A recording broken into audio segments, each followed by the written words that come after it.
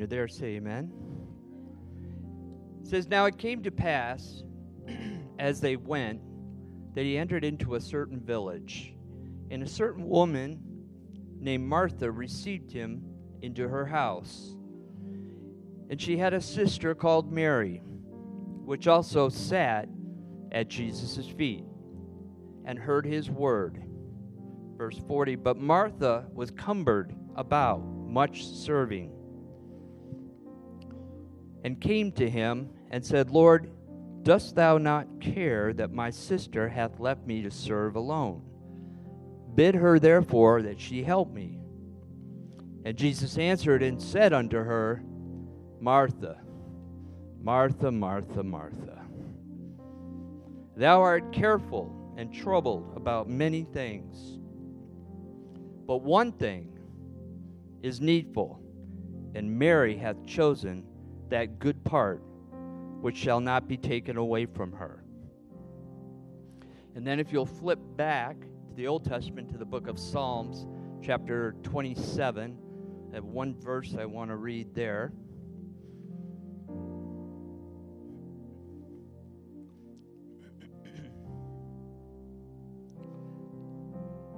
Psalm 27 and 4 says, one thing have I desired of the Lord, that will I seek after, that I may dwell in the house of the Lord all the days of my life, to behold the beauty of the Lord, and to inquire in his temple. When it comes to priorities, Jesus made it very, very clear that there is one thing that's non-negotiable and has to be at the top of our list.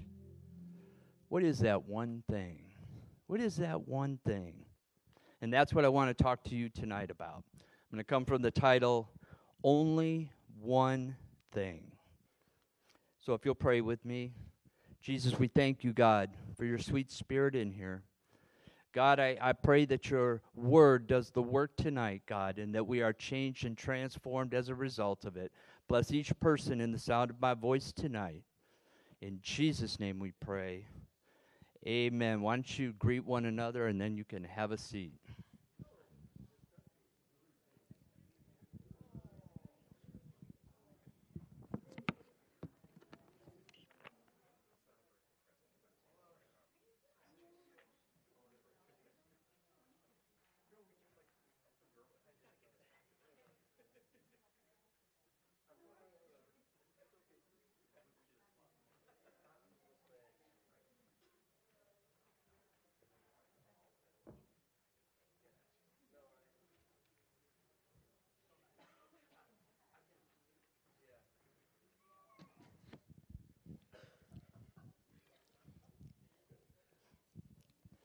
Amen.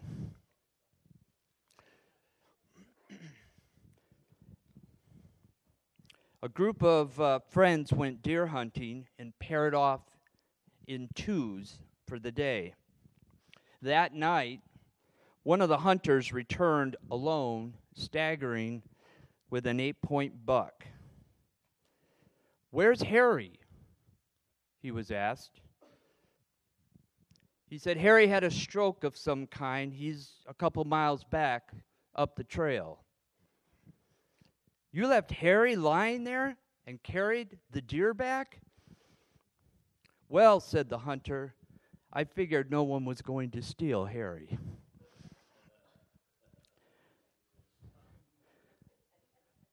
Choices and priorities. Most of us know what priorities should be. And if we were to take a test about it, most of us would pass. But the real test is what we do under the pressure of our daily lives. Can I get an amen? When we have to choose one thing over another, that's when our real priorities show. Every time I hear this story with Mary and Martha, I have this inner conflict. Because on the one hand, you have Martha, the responsible sister. On the other hand, you have Mary, the young lady, absolutely mesmerized sitting at the feet of Jesus. But I can't help identifying with Martha. Misunderstood, type A, administrative, Martha. I mean, her only fault, it appears, is feeling the responsibility to take care of the things that need to get done. I mean, if you're going to have Jesus over to the house for dinner, someone has to clean the house. Someone has to prepare the food. Someone has to be the good hostess. There are a lot of things that go along with hosting someone as prominent as Jesus. Martha gets that. And there's a part of me that loves Martha for that. There are responsibilities that simply cannot be left undone. There are important things that simply must be accomplished. Type A's, can I get an amen? There we go. Doug.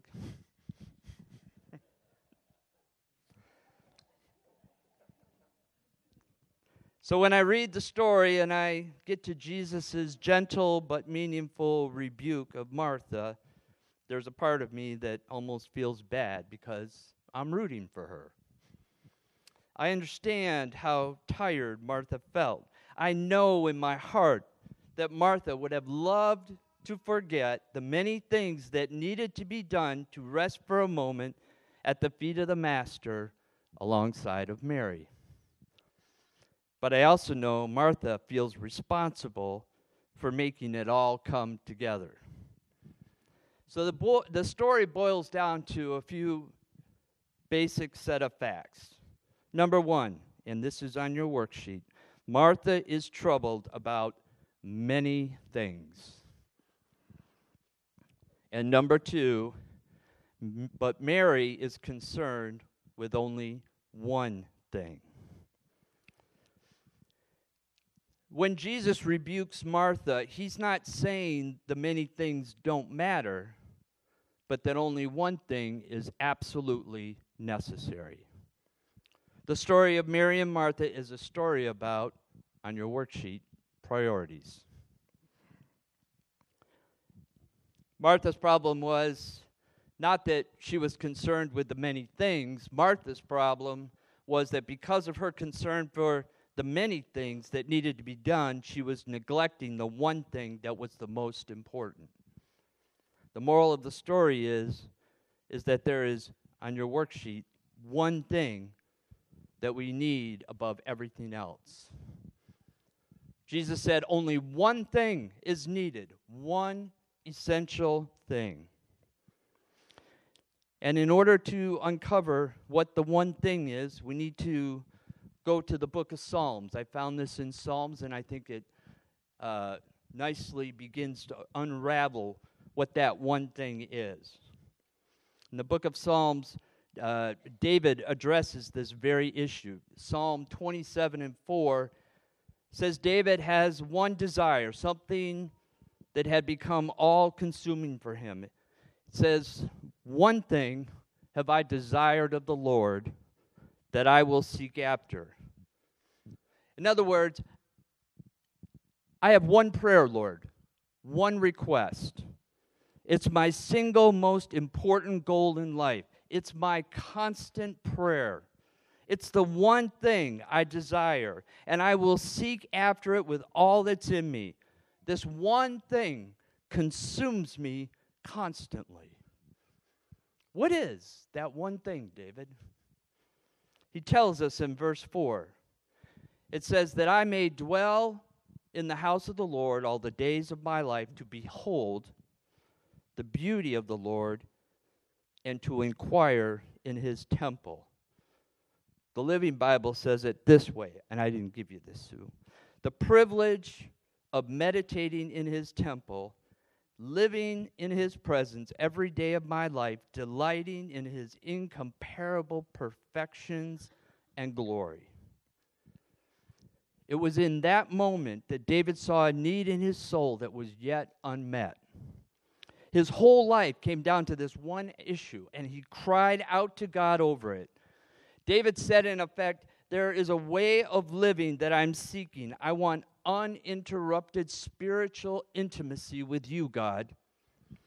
He knows what he wants, but how does he get there? Lord, I want to have uninterrupted fellowship with you. Please, what must I do to reach my desire? And God answers him in verse 8. He says 4 simple words on your worksheet. Seek ye my face. Seek ye my face. And how did David respond to this? He replied, Lord, when you said, seek my face, my heart leaped in response. My heart said unto thee, thy face, Lord, will I seek. God tells David, if you want spiritual intimacy with me, then there is only one way you will achieve it. You must seek my face. So what does that mean? Here is where I find, and you will find, the value of a word study in Scripture. Seek ye my face. First, to seek. That's pretty easy, right? Definition of seek means to go after, to pursue, to obtain, or to search. Seek ye my, search after, go after, obtain my. Then we get to face. Now that's a little bit more obscure. The structure of the phrase suggests that the word face is a direct object supporting what we are seeking. In other words, I am seeking what? Your face. So, Jesus tells Martha and us that there is one thing that you must do, one thing that is paramount, one thing that trumps all other things. God reveals to David what the one thing is that must be the priority, seeking his face. We need to pursue, to search, to go after his face. What is that? What is that? So we go to Scripture. Anytime you run into a word like that, go into Scripture, go into your commentaries, find out where is that word used. Because it begins to open up your understanding of what God is saying. Seek ye my face. At the surface, you're going face, okay? But it's more than that. The Hebrew word for face is panim, but it doesn't mean just literally face. It has several meanings. So we find the word first used in Genesis 3, verse 8. After Adam and Eve had sinned, it says in verse 8, and they heard the voice of the Lord God walking in the garden in the cool of the day.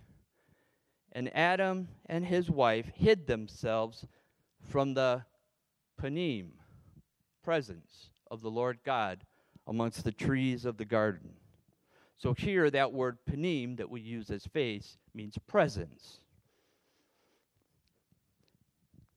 That makes sense because when there's sin, there's separation from the presence of God.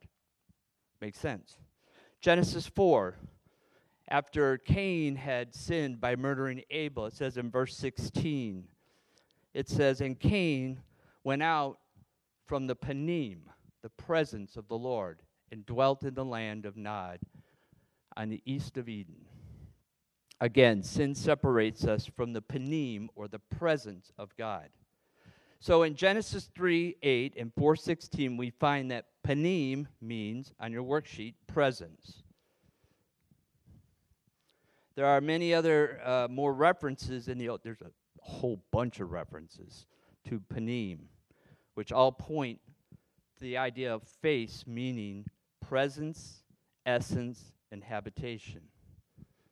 Psalm 16:11 says, thou wilt show me the path of life. In thy panim, presence, is fullness of joy. At thy right hand there are pleasures forevermore. There is fullness of joy in his panim. Then in Genesis 6:11, I didn't give you these. Don't panic. Genesis 6:11, Genesis 7:1, 10:9, 13:9, 17, and 17:8. You can look those up later, but you'll find that word panim again, and it means before him. Before him. So when someone comes before you, they are coming into your presence. Makes sense. So I think that, that's on your worksheet. So now if we jump over to the New Testament, in the New Testament, the Greek word is prosopon, and I'm going to spell that. Prosopon.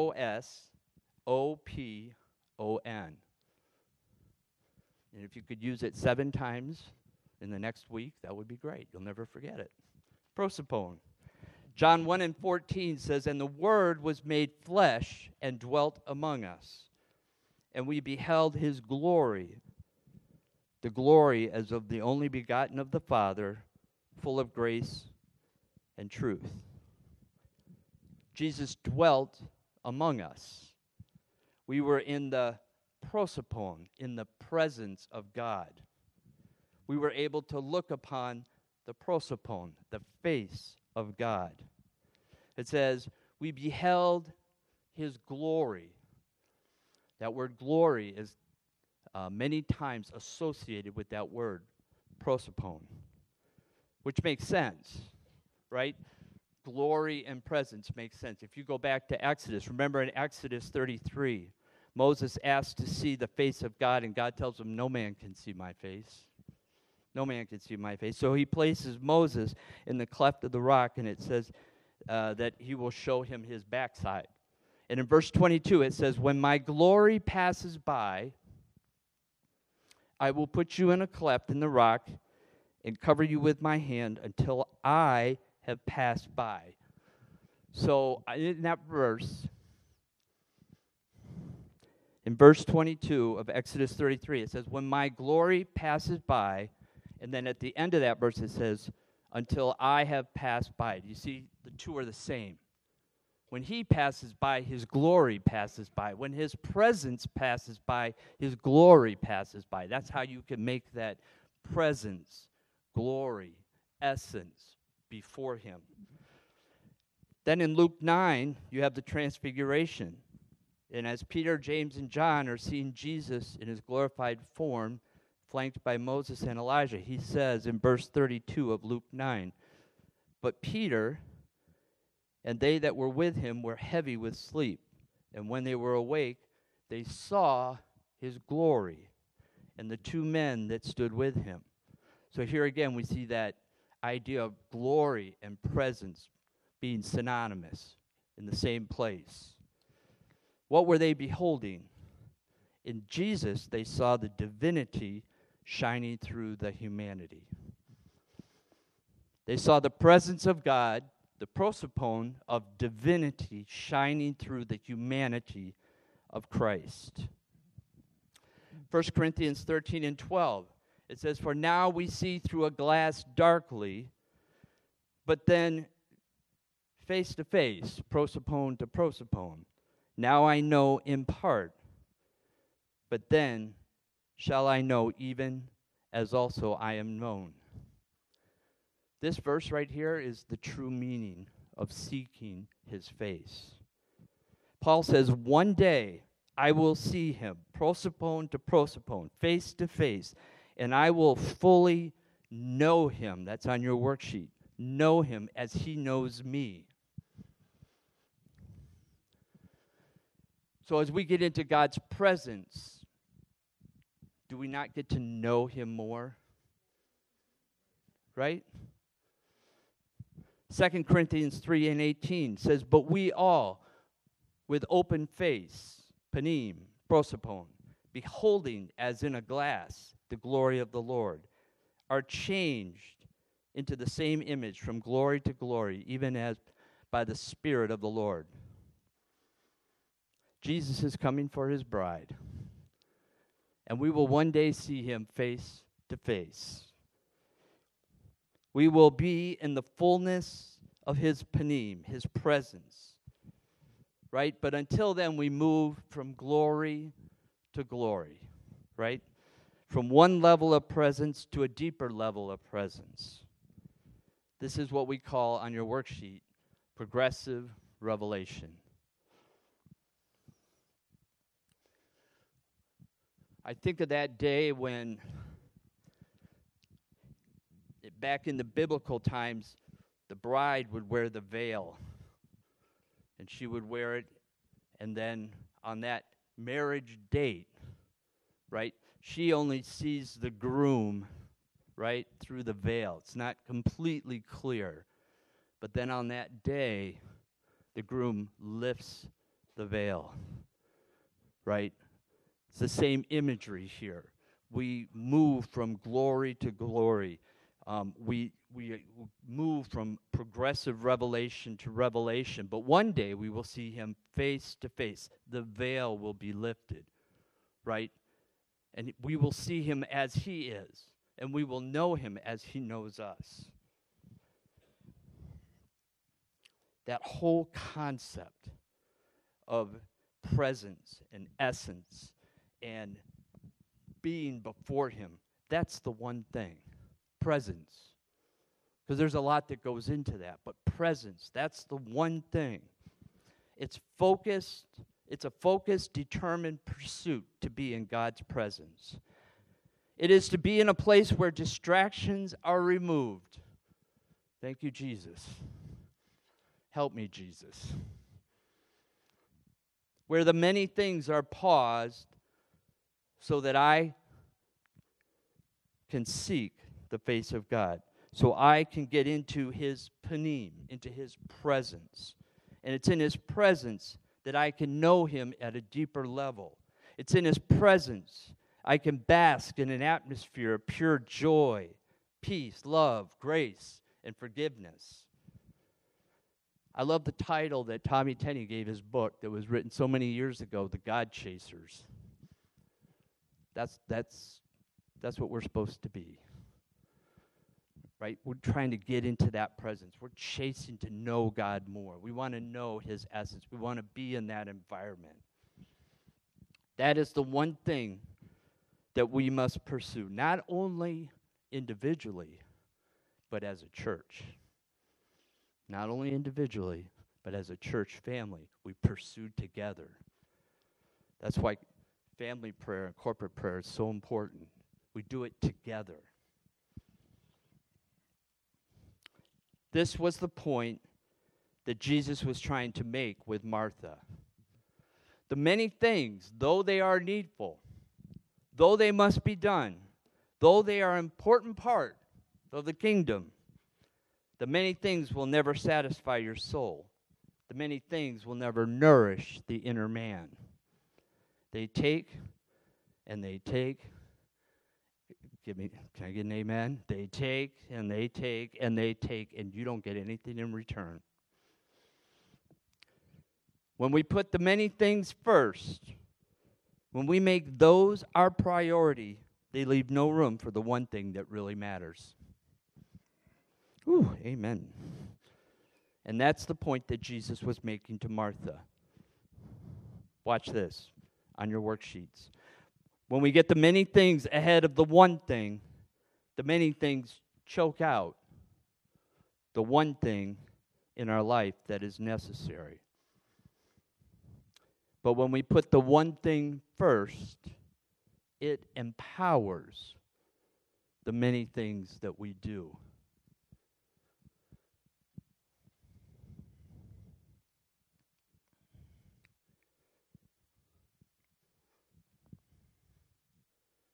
When we put, I'm not looking for a reaction, I just think it's good. When we put the one thing first, it empowers the rest of your day.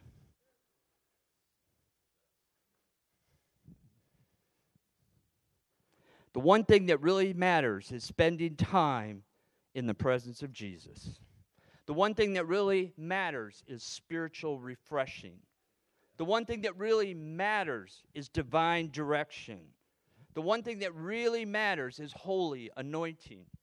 The one thing that we need above everything else in our life is to spend time in the presence of God. That one thing empowers everything else. When we get that one thing right, the many things fall into their proper place. When we get that one thing right, everything else falls into place. We can't afford to get our priorities out of order. When we get the one thing right, the abiding peace of His presence overflows into the many things. When we get the one thing right, the joy of being with Him overflows into the mundane duty of the many things in our life. The many things must be subordinate to the one thing in our lives that really matters. All of the other things we do around the church depend on the one thing to make them effective. The power, the anointing, the ability to be led by the Spirit, all of it relies on the one thing. The point is not that the many things should be neglected. The point is we cannot afford to neglect the one thing. Martha's main problem was that she felt responsible for making it all come together. She's troubled with the many things because they represent to her the things that she can do. She sees the need, and she's doing her best in her human effort to satisfy the need. She really thinks that without her effort, the job will not get done. The many things are not God's method. They are our method.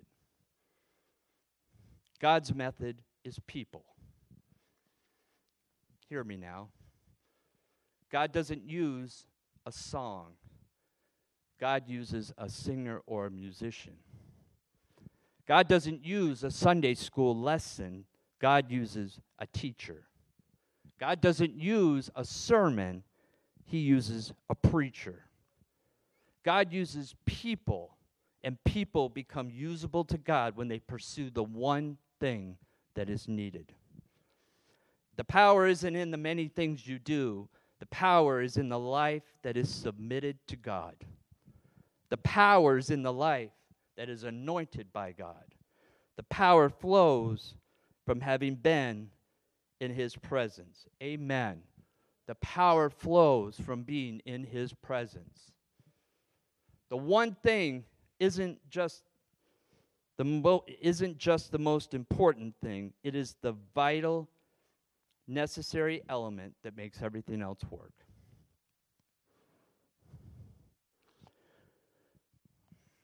Let me finish with this. Jesus said, Mary hath chosen that good part which shall not be taken away from her. Mary chose the one thing. That tells me in the eyes of Jesus, Martha had a choice. Sure, the many things needed to be done, but Martha could have chosen to put the one thing first. She could have taken the time to sit at the feet of the Master alongside Mary and listen and learn and be refreshed in her spirit. And then, after her time with the Master, she could have accomplished the many things that needed to be done with the assistance of her sister. The difference is that she had chosen the one thing first. Had she chosen the one thing first, she would have accomplished the many things.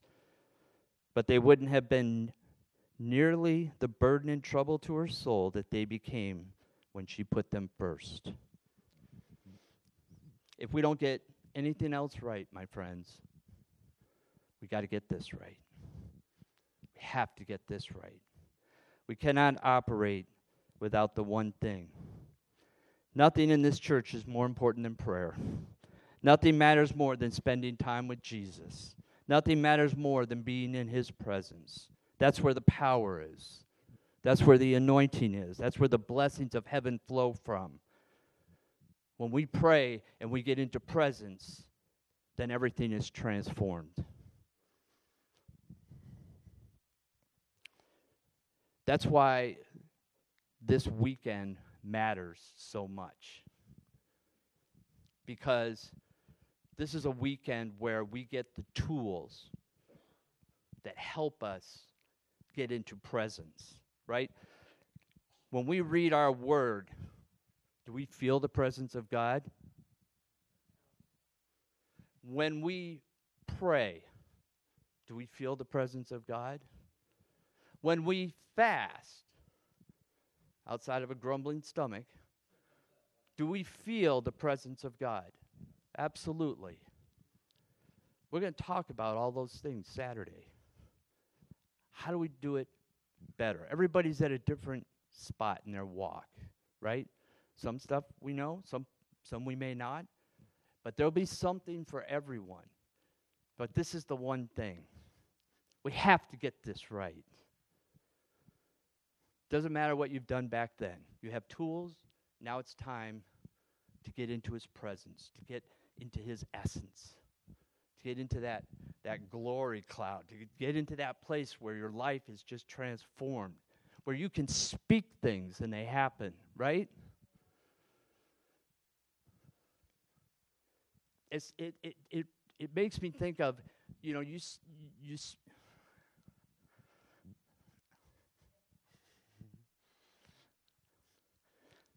so I can tell you that when my wife is doing her prayer time in the bedroom there, and she comes out, it's just different. She's got this glow. There's just something different. And I watch her go through her day, and it's just, I'm not saying it's perfect, but there's just a calm, there's a peace. That's what happens when you put the one thing first, right? You prioritize. You're going to get all that this weekend. I'm beating it to death, but I'm telling you, this is where it starts. It starts there, and then everything comes from that.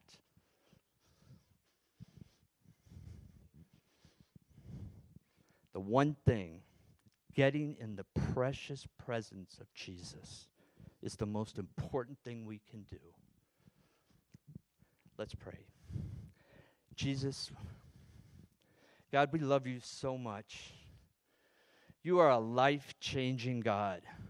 But you are a God whose ways are just so beyond us, whose thoughts are so beyond us. But God, we want to know you better. We want to continually grow closer to you. We want to move from glory to glory.